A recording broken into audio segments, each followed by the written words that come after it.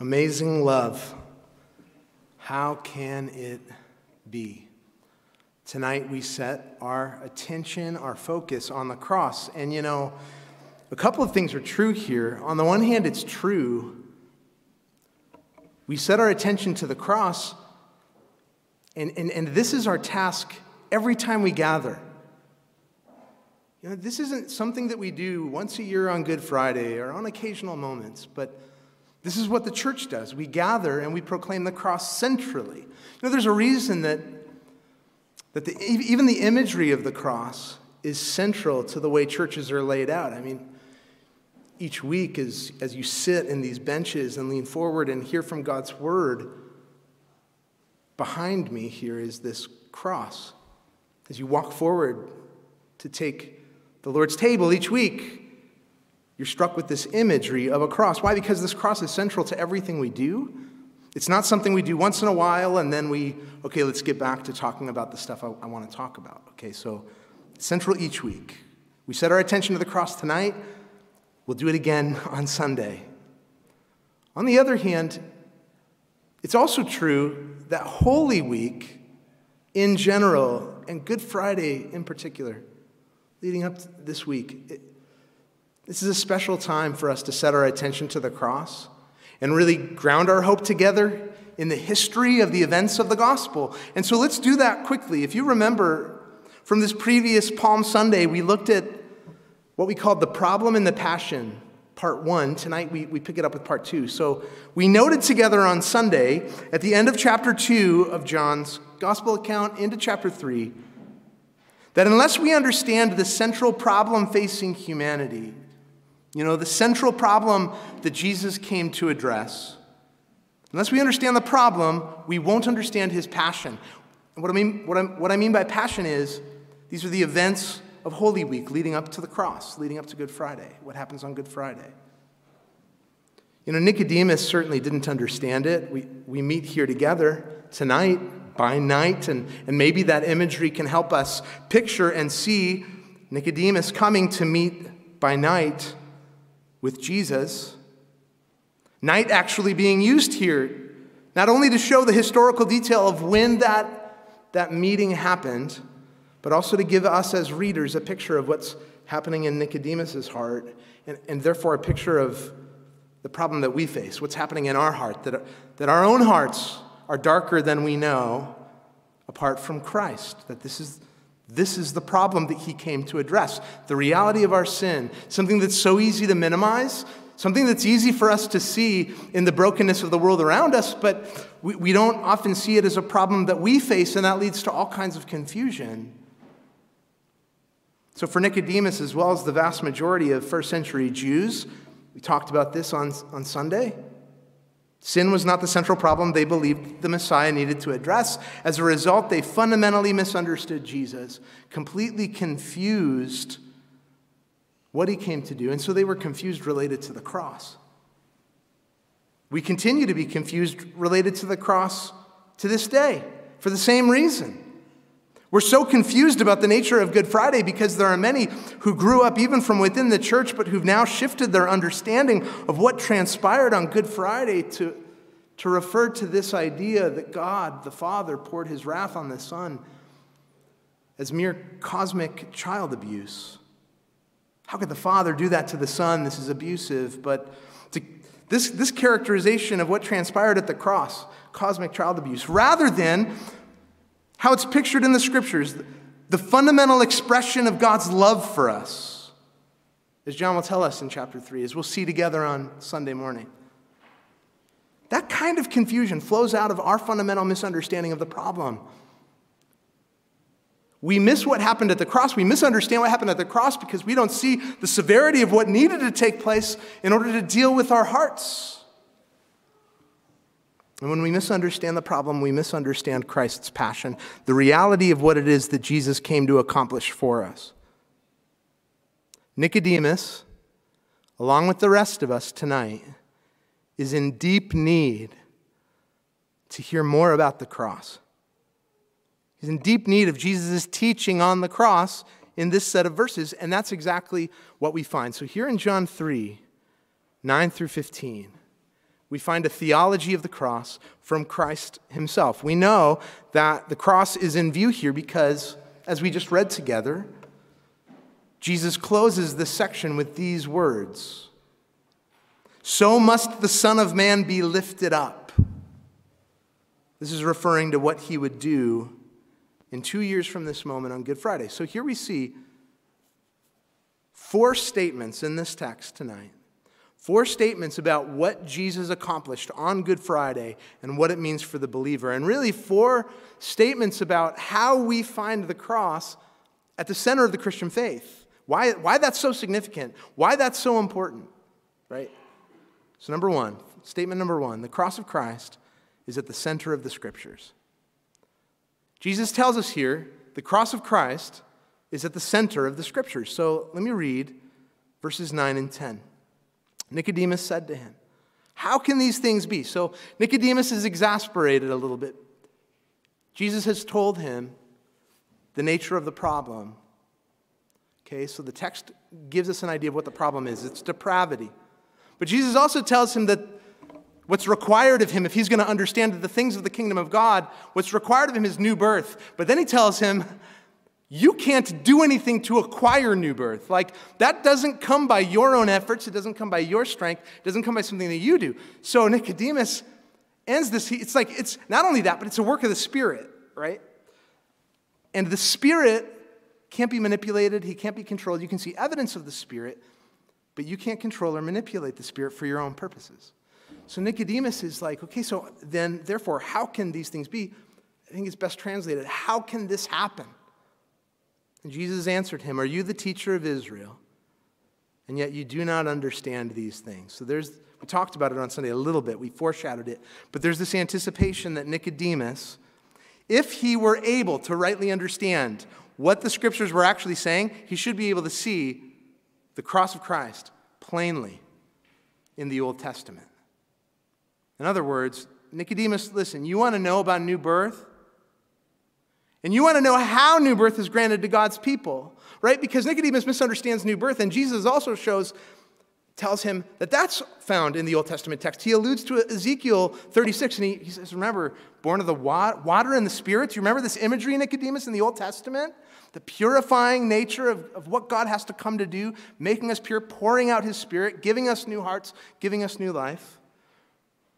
So he wants to know about new birth, but he also wants to know how new birth is granted. And Jesus is saying, if you really understood what the Old Testament is just constantly pointing us to, you wouldn't be surprised by this. You wouldn't be exasperated. Every now and again, you'll hear offhanded comments about Christianity that makes it seem as though early Christians came along and just fabricated the idea of Jesus and his substitutionary death on the cross as whole cloth fiction, And yet, when one looks at the teaching of Jesus, teaching of the apostles, the authors of the New Testament text, along with the earliest Christians in Jerusalem, the vast majority of whom were Jewish, and you see what Jesus claimed about himself and then what Jesus did, what you come to find is a reality that's proclaimed centrally in the Old Testament, not a fabrication. It's not made up. In addition to that, there are those who would look at this and say, well, this idea that Jesus dies for us in substitution, that he takes our place at the cross, something that we're going to get into in just a little bit. That idea is kind of like, it's new, it's novel, it's this Western exaggeration in Christianity. But no, when one looks at the teachings of Jesus and the apostles, the authors of the Scripture, along with the earliest Christians in Jerusalem, the vast majority of whom were Jewish. When you see what Jesus claimed about himself and what he did, what do you find? It's a reality that's proclaimed centrally in the Old Testament. It's not an exaggeration. This is why Jesus says to Nicodemus, "Are you the teacher of Israel, and yet you do not understand these things?" There are a few ways that when you open your Bibles, when you open your Old Testament, when you go home this week and look across the Scriptures, there are a few ways that the Hebrew Scriptures, the Old Testament, offers this kind of forward-pointing teaching about the cross, a few ways that you'll see it. One way is in the doctrinal themes that are present about who the Messiah is, that are obviously messianic texts pointing forward to this Messiah. We find him across the Psalms, in the prophets. Think here about so much of what we read in Zechariah when we were there for a few months. Zechariah writing about this coming shoot, this branch, this Messiah who would come. And on the one hand, like, how does he describe the Messiah? Do you remember? He describes him on the one hand as a coming king, a person, a human being, whom God sends to bring rescue and redemption and restoration to God's people. So he's a coming king, and yet he's described in terms that the Old Testament reserves for Yahweh, for God himself, that would be blasphemous to apply to anyone else. And so there's this question of who is this? Not only that, but he describes him in terms that echo what Isaiah says when he describes him as a suffering servant. So let's think about that. Think about the words of Isaiah as he described this shoot in terms of a coming suffering servant. Here we actually find, I want you to think about this, we find quite a compelling description of the events of Good Friday hundreds of years before it happened in the writings of Isaiah. Surely he has borne our griefs. He was pierced for our transgressions. He was crushed for our iniquities. Upon him was the chastisement that brought us peace, and with his wounds we are healed. All we like sheep have gone astray. We have turned everyone to his own way, and the Lord has laid on him the iniquity of us all. Like a lamb that is led to slaughter, like a sheep that is before its shearers silent, so he opened not his mouth, and they made his grave with the wicked, and with a rich man in his death, although he had done no violence, there was no deceit in his mouth. Yet it was the will of the Lord to crush him, to put him to grief. We see the cross as central to the description of the Messiah in the Old Testament. But another way that we see this is in something, we've talked about it before, but it's called typology. The stories of the Old Testament, we've seen this even in John so far. You know, that they aren't primarily about the prophets, priests, kings, lambs, sacrifices, manna, bronze serpents. You know, yes, these stories that we see, one of which we'll see Jesus pointing to here in the text, they all happened. They're not just metaphor, but these events were purposed by God to show us a glimpse of what Jesus would come to do as the true and better prophet, the true and better priest, the true and better king, the true and better sacrifice, the true and better lamb, the true and better manna, the true and better bronze serpent. More on that in a bit, but the point that Jesus makes here, the cross is not some plan B. Hear this tonight. The cross is not some plan B. It's not some impromptu or ad hoc attempt on the part of God to solve a problem that either he hadn't anticipated or he thought maybe he could fix with other means if we would just be more obedient. Rather, it flows out of an eternal decree that we see at the very outset of the Old Testament. The fall of mankind happens 3 chapters into the Scriptures. And the Lord looks at Satan and he says, I will put enmity between you and the woman, between your offspring and her offspring. There's this promised seed who's coming. And you'll bruise his heel. He will crush your head. And we see the crushing of Satan's head at the cross. So the first statement that Jesus makes tonight about the cross of Christ is at the center of the Scriptures. It is not plan B. It is not God scrambling to try to figure something else out with what he's given. No, it's at the center of the Scriptures. Number 2, the cross of Christ is at the center of Jesus' self-revelation. It's at the center of Jesus' self-revelation. What I mean by that is it's centrally how Jesus described himself to others. It's how he revealed himself to others. Like when Jesus talked about who he was, centrally, primarily, he talks in terms of the cross. Let's look at verses 11 through 13. And we're going to come back to some of these verses more than once. Truly, truly, I say to you, Jesus says, we speak of what we know and bear witness to what we've seen, but you do not receive our testimony. If I've told you earthly things and you do not believe, how can you believe if I tell you heavenly things? No one has ascended into heaven except he who descended from heaven, the Son of Man. So if you remember from last week, Nicodemus started the conversation with kind of a royal we in the text. He says, Rabbi, we know. Boy, we know. We know You're a teacher come from God. He begins by setting himself as judge over the matter, claiming a knowledge that he doesn't have, rather than in humility recognizing he doesn't have it right. He was attempting to speak on behalf of the other Pharisees as one who is an accomplished teacher. And now, right after reminding Nicodemus that if he was so accomplished as a teacher, he should already know. In love, Jesus is reminding him of this. He's reminding all of us of this in love, But as he's reminding him, if he was really a teacher, he should already know what the Messiah comes to do. Jesus now pokes some fun in love at Nicodemus by also using we and essentially saying in verse 11, we know some things too, Nicodemus. And at the center of Jesus' point is the reason, okay guys, this is the reason that Nicodemus is struggling to accept what Jesus is telling him. Because he's not accepting Jesus as Jesus is revealing himself. He's not accepting the Messiah as the Messiah is disclosing himself. Nicodemus wants a Messiah in his own image. The image of a Pharisee, the image of one who believes he can save himself through works of the law. He's struggling to receive a Messiah as the Messiah is talking about himself. And we've talked about this before at great length at GLC, but we repeatedly need to be aware of our own tendency related to this. It's so easy for us to do exactly what Nicodemus is doing here. There are a lot of Jesuses out there, A Mormon Jesus, Jehovah's Witness Jesus, a health and wealth wants to give you material blessings Jesus, a progressive Jesus who defines love very loosely and for whom love never means saying things to us that we would ever disagree with.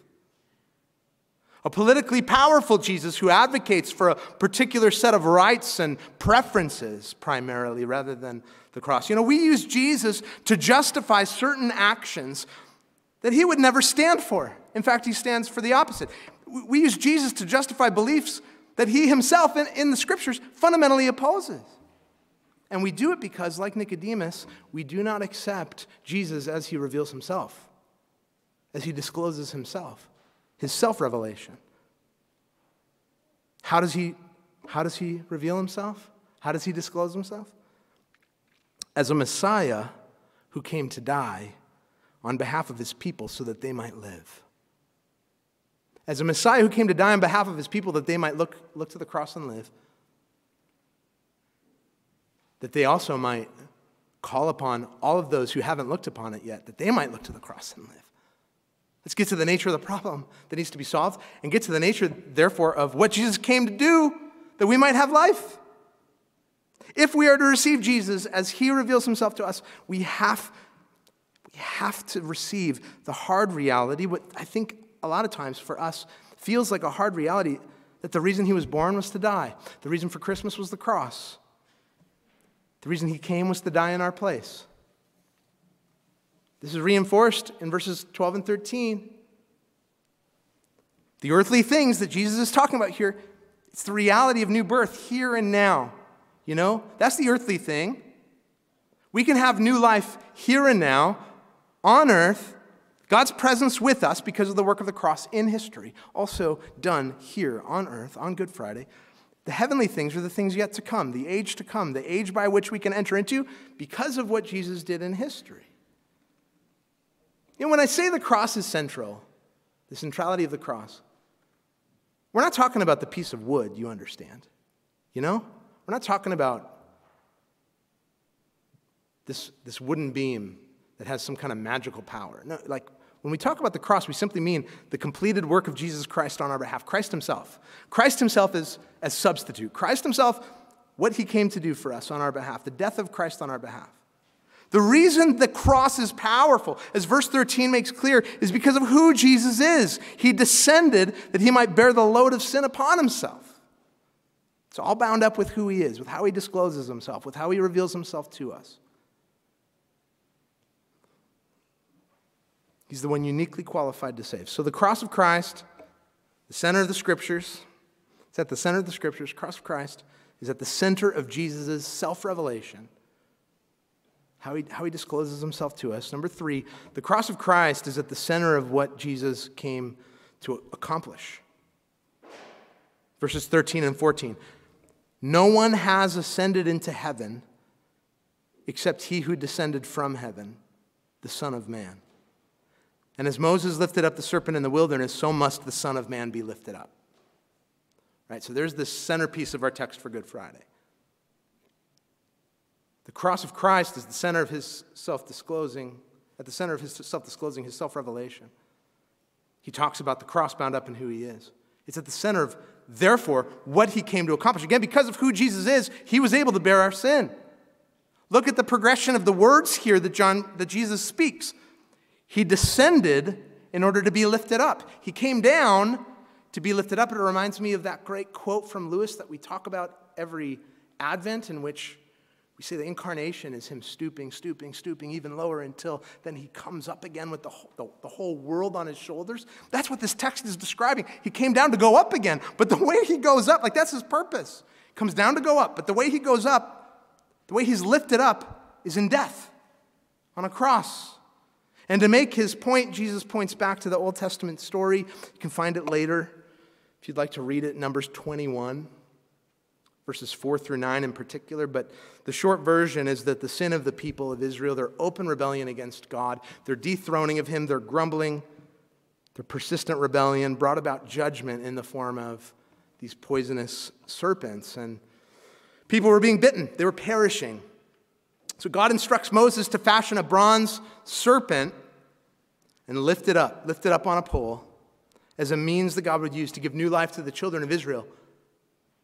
If they were bitten, they could look upon the bronze snake and live, be granted new life by God's grace. And to go back just for a second on this first point, the cross of Christ is at the center of the Scriptures. Here we find this perfect example of what Jesus means when he's in Luke 24 and he's on the road to Emmaus and he tells Cleopas and his companion, beginning with Moses and all the prophets. So Luke says, beginning with Moses and all the prophets, he interpreted to them in all the Scriptures the things concerning himself. In other words, Jesus is saying here, like, did you really think that was just about some bronze serpent? That was somehow powerful?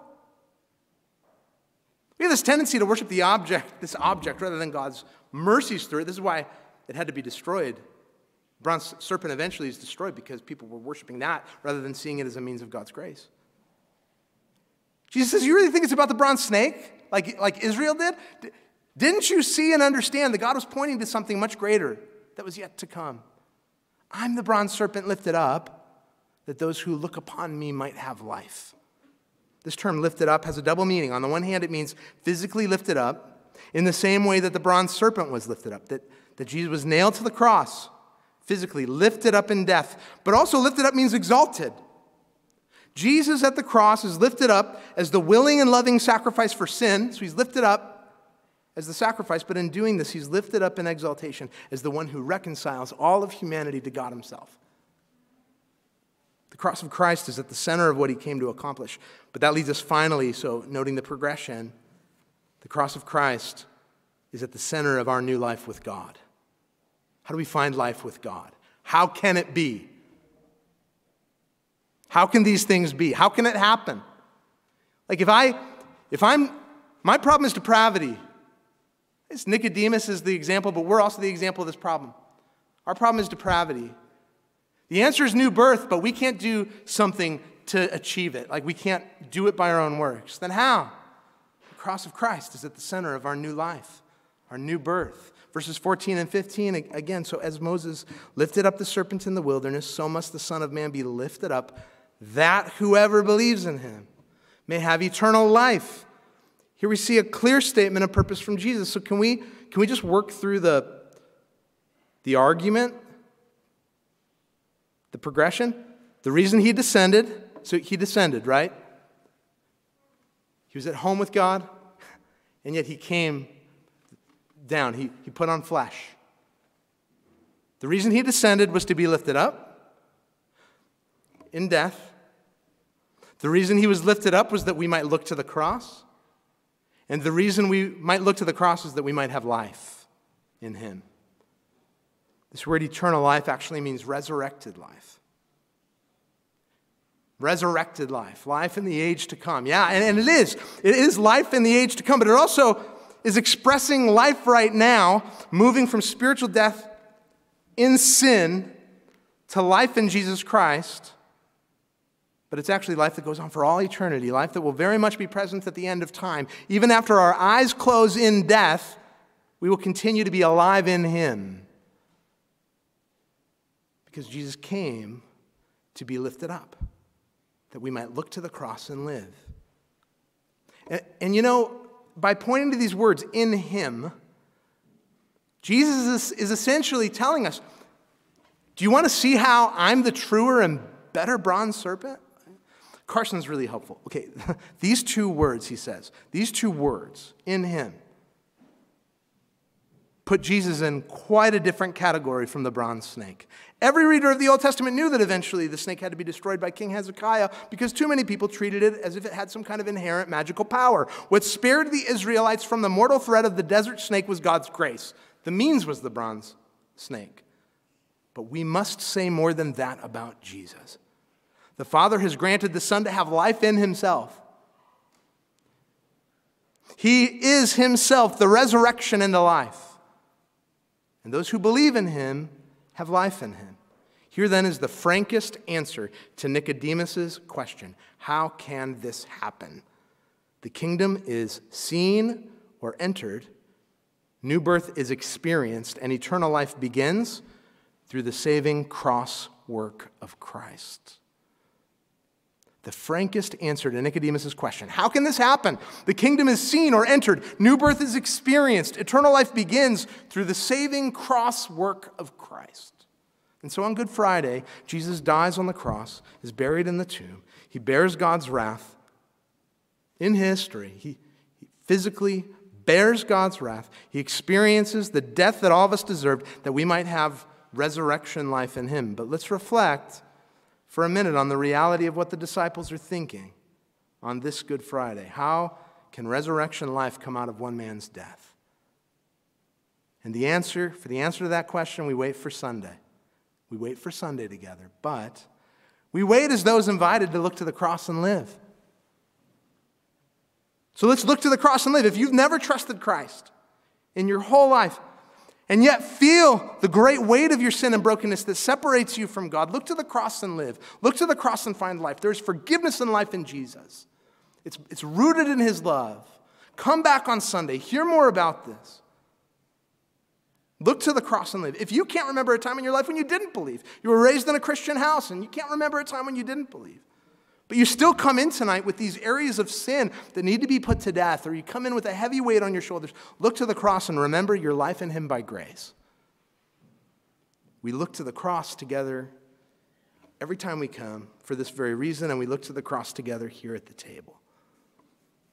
Tonight we come and we're reminded of the centrality of the cross for us. Every sermon leads us into Christ's body broken and His blood shed that we might have life. And so I invite you forward. If you're a believer in Jesus, this meal is for you. This is how we proclaim the gospel. One of the ways, one of the means that we proclaim this good news to one another, to remind one another of Christ's death for us. If you're not a believer, don't take it. You can walk forward, observe. Don't participate in that way. No pressure. Walk around and ask questions. But we implore you, look to the cross and live tonight. Come forward and take of these elements and bring them back to your seats.